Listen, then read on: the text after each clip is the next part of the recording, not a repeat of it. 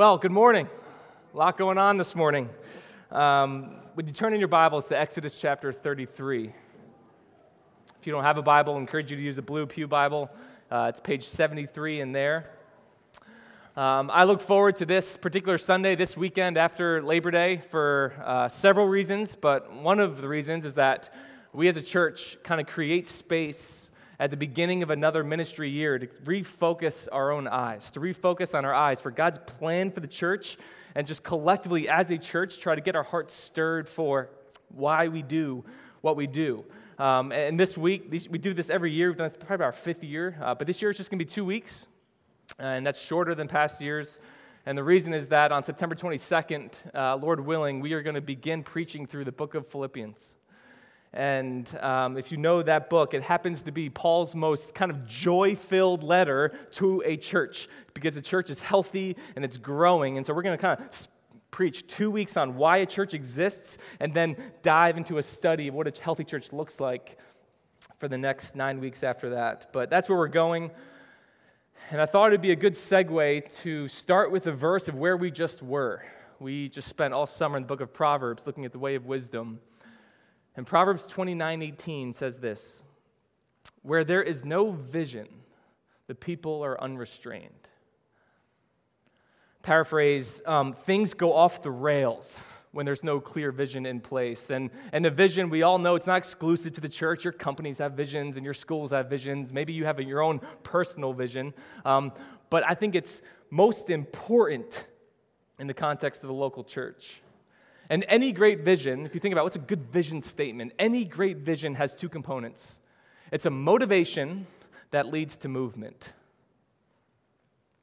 Right? Motivation that puts you on the move. And it's the hope of a church, and our church is Grace Church, that at its core, we are a movement. Amen? Like we're not just a set of doctrines, although we love doctrine and theology here at Grace Church. And it's not just the place, but we love and are grateful for this place that we congregate each week. But it's a movement. We are a people moving together, motivation and movement. And so the first question that any church has to answer when it talks about vision is why? Oftentimes, I think especially in churches, we get so focused on what we're going to do. We want to share what we're going to do, and we're going to share how we're going to do it. We talk a lot about forms and structures, and those are important, but we can't start there. Why are we here?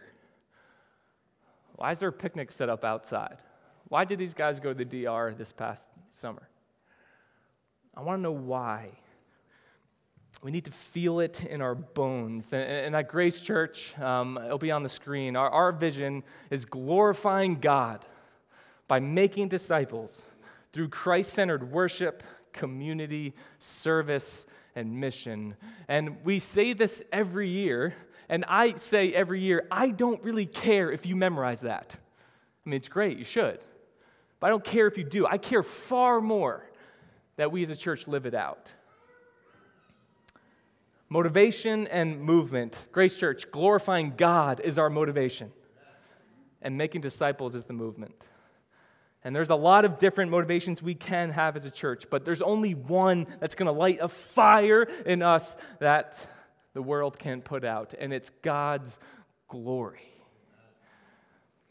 I want to show this to you from God's Word in an often overlooked passage in Exodus 33, and then see how the Word connects that to the Great Commission in Matthew 28 and applies to us here at Grace Church. We're going to see motivation that leads to movement.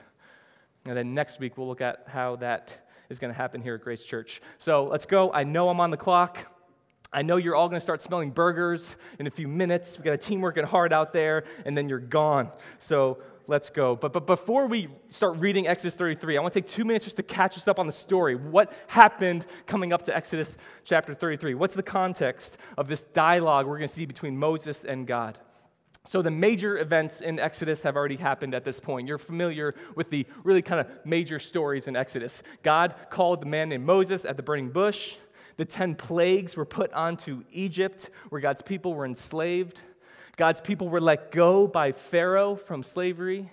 They crossed the Red Sea as Pharaoh sent an army after them to chase them to the promised land. Those are the well-known events of Exodus.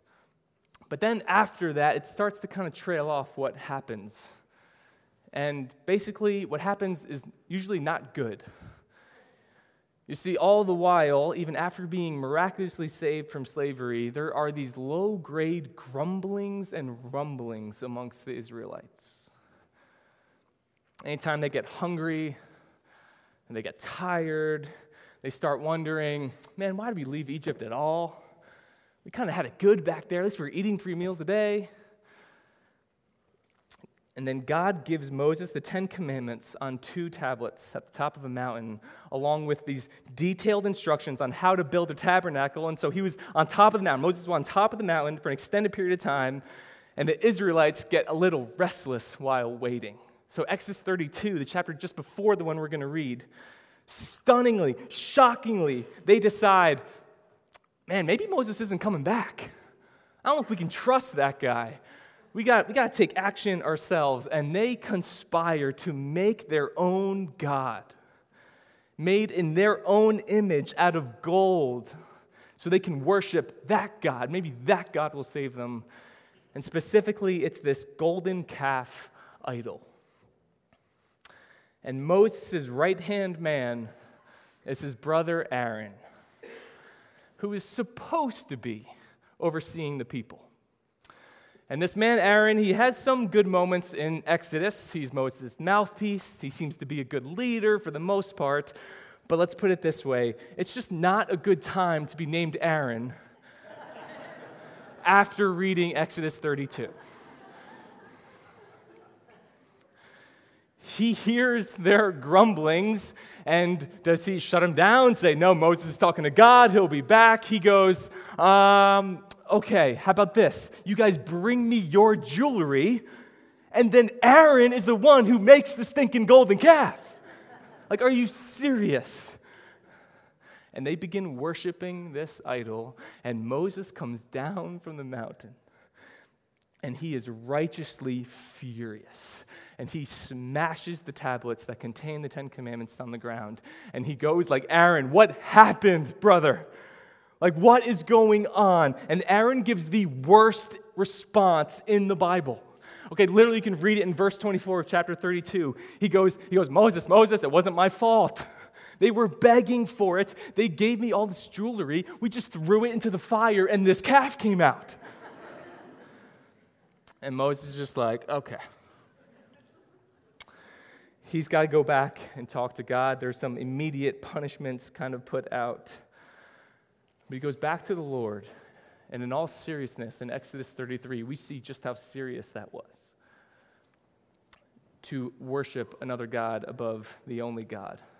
And God says to Moses and to all the people of Israel, you guys go on up to the promised land. I'm not coming with you.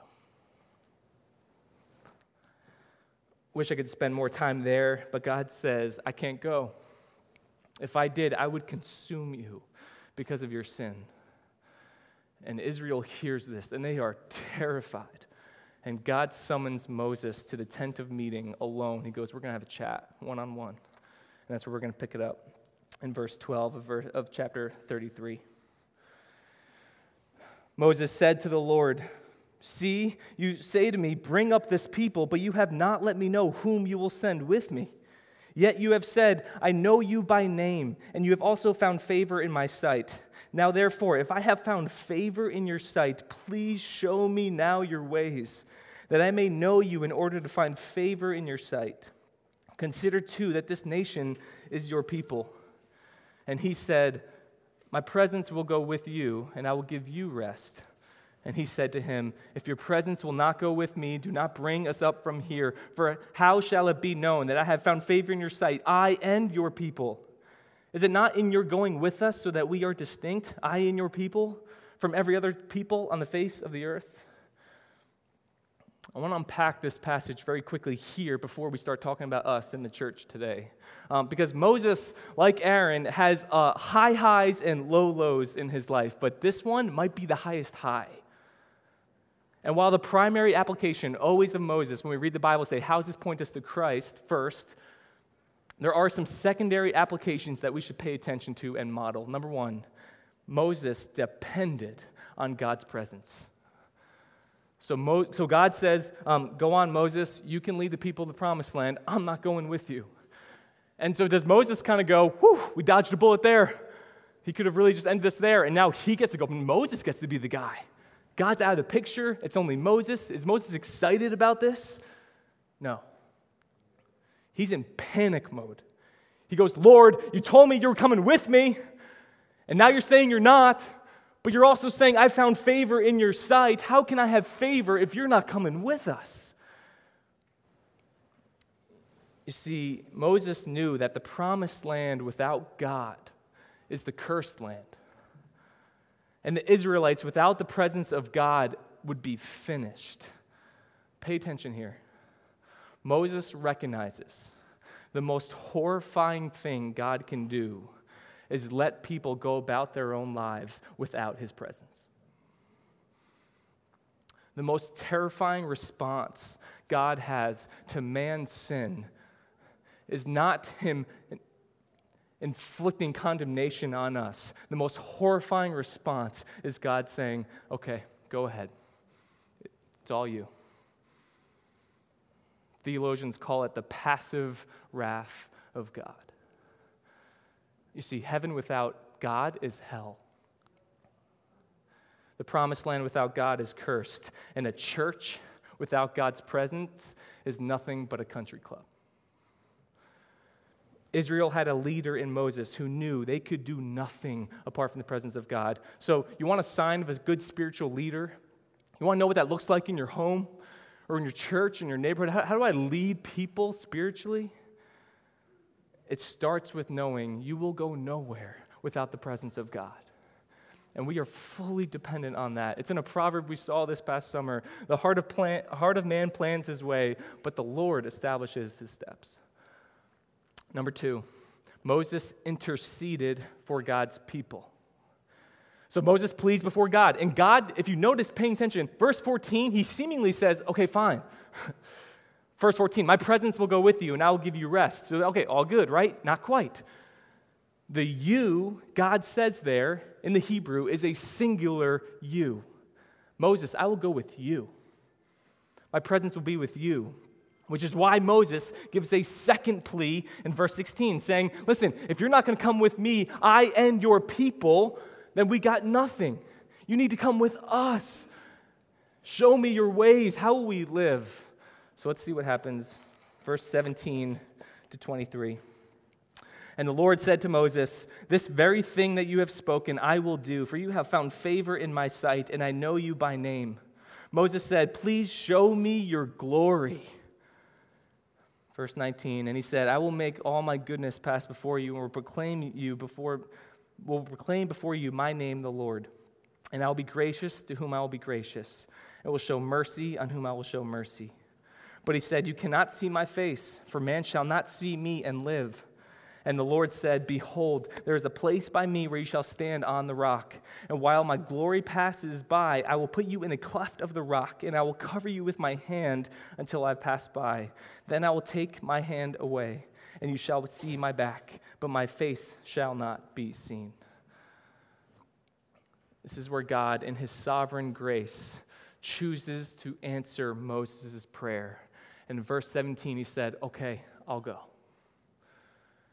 It's a big moment, not only in this individual story, but in the entire Bible, because we see in Exodus 33 the shape of the gospel start to take form. See, the Old Testament is beautifully unified with the New Testament in every single way. It's one story. Your Bible is one story with redemptive themes throughout. Because what just happened there? Think about what just happened there. God chooses to save his people from their righteous divine wrath through a mediator. Moses interceded for his people, and Israel was not saved because they were so great. They just made a golden calf. But they're saved because Moses interceded for them and found favor in God's sight. Now, this doesn't mean he changed God's mind. God doesn't change his mind. It doesn't mean God was kind of indecisive and Moses was able to manipulate him. But rather, God chose to use Moses' intercession to bring about his perfect, eternal, and redemptive will. You see, of all the great things Moses does, Man, he brought people across the Red Sea. He brought them out of Egypt. Of all the great miracles in Exodus, this is Moses' highest moment.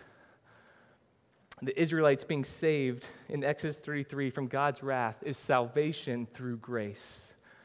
They did nothing to earn it, but God chose to bestow his grace upon them through the person of Moses. And this is the heartbeat of your Bible. The act of God's people being saved from God by God. Saved from God's wrath, rightly due to them, by God's grace, freely given to them. This is the gospel in Exodus 33. We'll come back to this in a bit, but Moses isn't done. Because in verse 18, after getting what he requested, Moses wanted more. And he says, "Please show me your glory." Charles Spurgeon called this the greatest request ever made of God by man. Show me your glory. Glory literally means weight.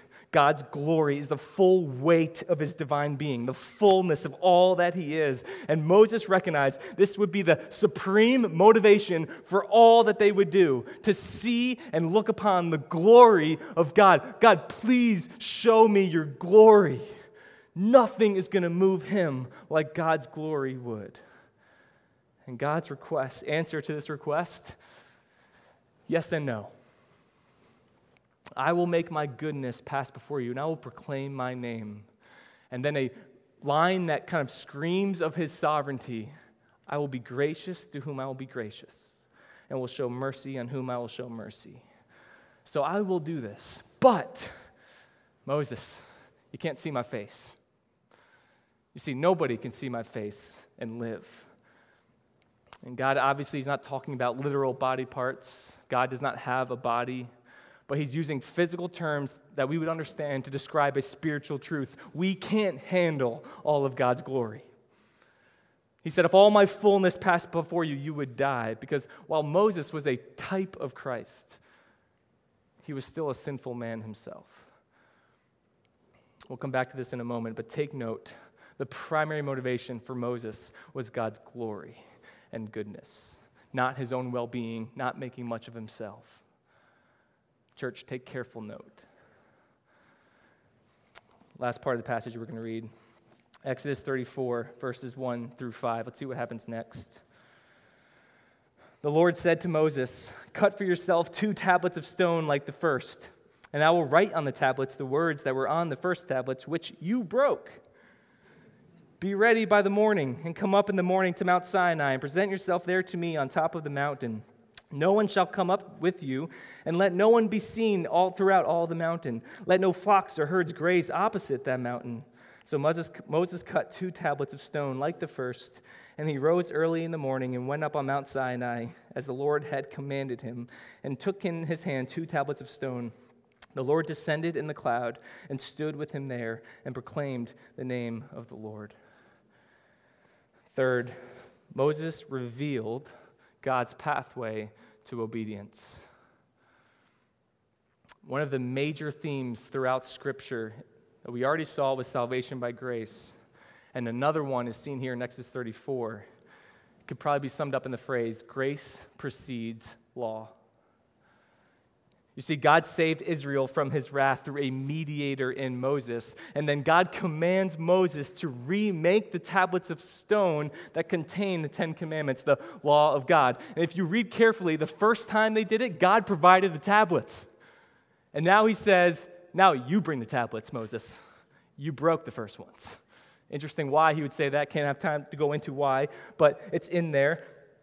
But the underlying theme is that what you will never see in Scripture, you will never see in Scripture God saying, okay, guys, obey these things, and if you obey them, I'll save you in the end. But rather, the theme all throughout Scripture is rather, you are saved by grace. Now, obey these things. You know, Tim Keller is well known for articulating the distinction in this way. He says, all religions of the world say, I obey, therefore I am accepted.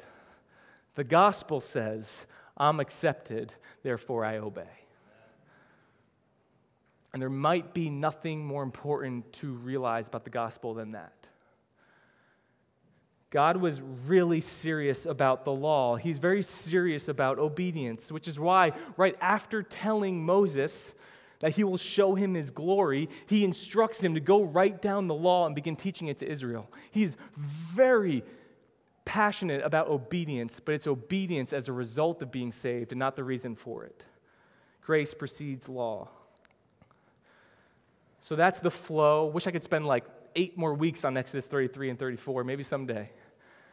But what we just unpacked provides us at Grace Church a blueprint for what our vision needs to be. And when I say that, I'm not saying, hey, this is a connection I found in my office.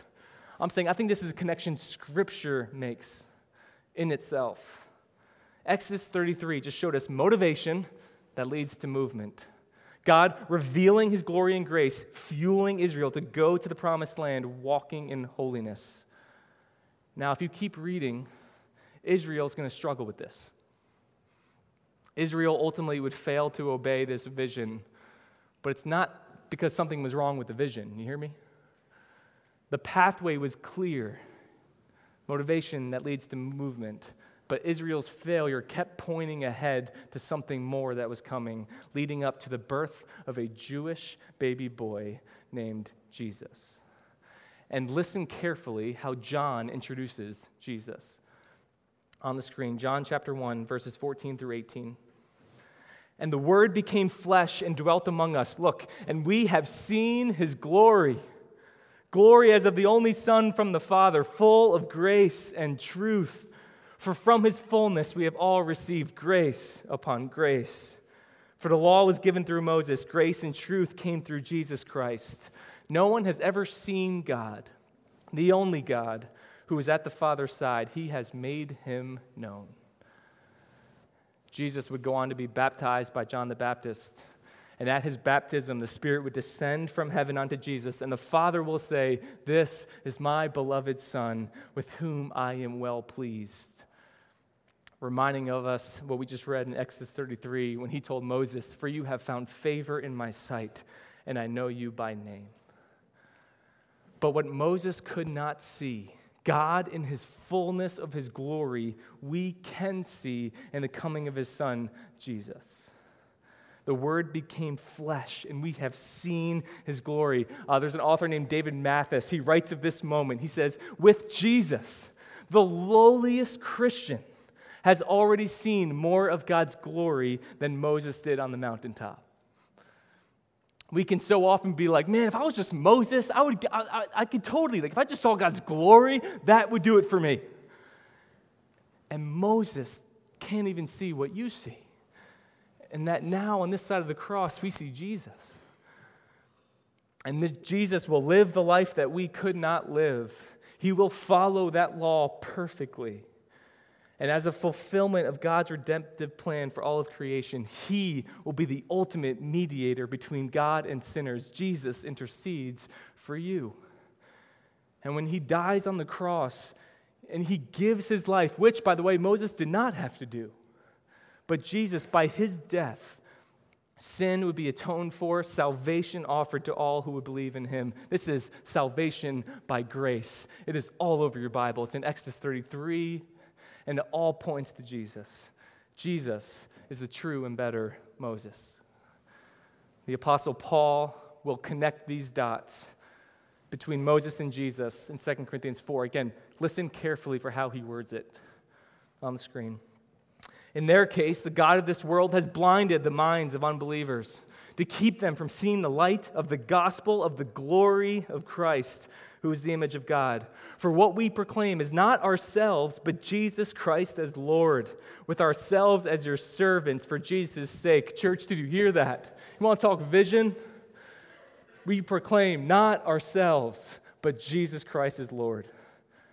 Verse 6, for God who said, let light shine out of darkness, has shone in our hearts to give the light of the knowledge of the glory of God in the face of Jesus Christ.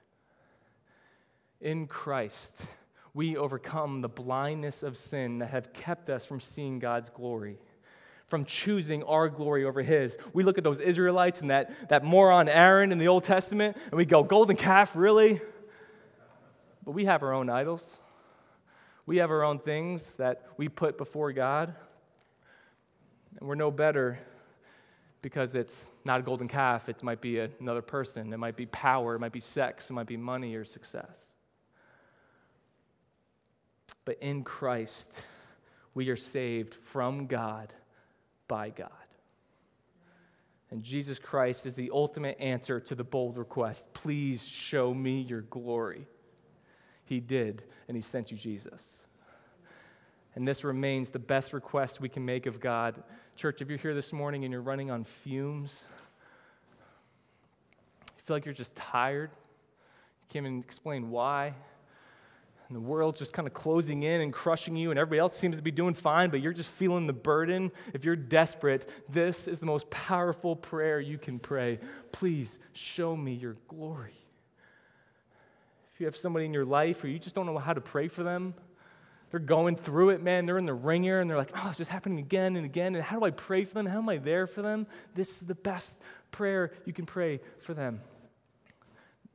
That God would show them his glory and draw them close to himself. That God would show them more of Jesus and reveal him in a big way. This is the weight of glory. It's the highest motivation in one's life, to make much of him. It's the deepest motivation for a church that's going to consist of God's people. And so when we say at Grace Church, our statement starts with glorifying God, that's because God's glory is at the center of all things. That's our motivation because there is no other good motivation that will compare to the riches of his glory. And so it's not a churchy phrase. It's not just for your bulletin or for the website. It's a phrase that captures the heartbeat of why we do what we do. But give me 2 minutes, because we're not done. Almost, but not yet. We've seen motivation. Now let's see the movement. In Exodus 33, the motivation of seeing God's glory led to the movement of making and proclaiming God's law in the Ten Commandments. So what's our movement? Matthew 28, 18 to 20. And Jesus came and said to them, all authority in heaven and on earth has been given to me. Go therefore and make disciples of all nations, baptizing them in the name of the Father and of the Son and of the Holy Spirit, teaching them to observe all that I have commanded you. And behold, I am with you always to the end of the age. Our motivation, glory of God in Jesus Christ. Our movement, make disciples of all nations. What's a disciple? One who believes in the finished work of Jesus Christ to forgive our sin by faith. And then one who is being taught to observe all that he has commanded us. To be a disciple is to be saved by grace and then to grow in grace by walking in obedience to God's commandments. And Jesus, at one point in his ministry, hearing all this teaching, one teacher goes up to him and goes, all right, give me the greatest commandment. Just boil it down for me. There's a lot out there. What do I got to do? And Jesus says, love your God with all your heart and all your soul and all your mind, and love your neighbor as yourself. Go back and read the 10 Commandments later today. The first 4 are about loving God. The last 6 are about loving your neighbor. And the whole law could be summed up in the phrase, love God and love your neighbor. This is our movement, showing people Christ and then teaching them to walk in his ways by loving God and loving your neighbor. Glorifying God by making disciples. This is why we gather. This is our vision. How does it happen? Next week. Let's pray.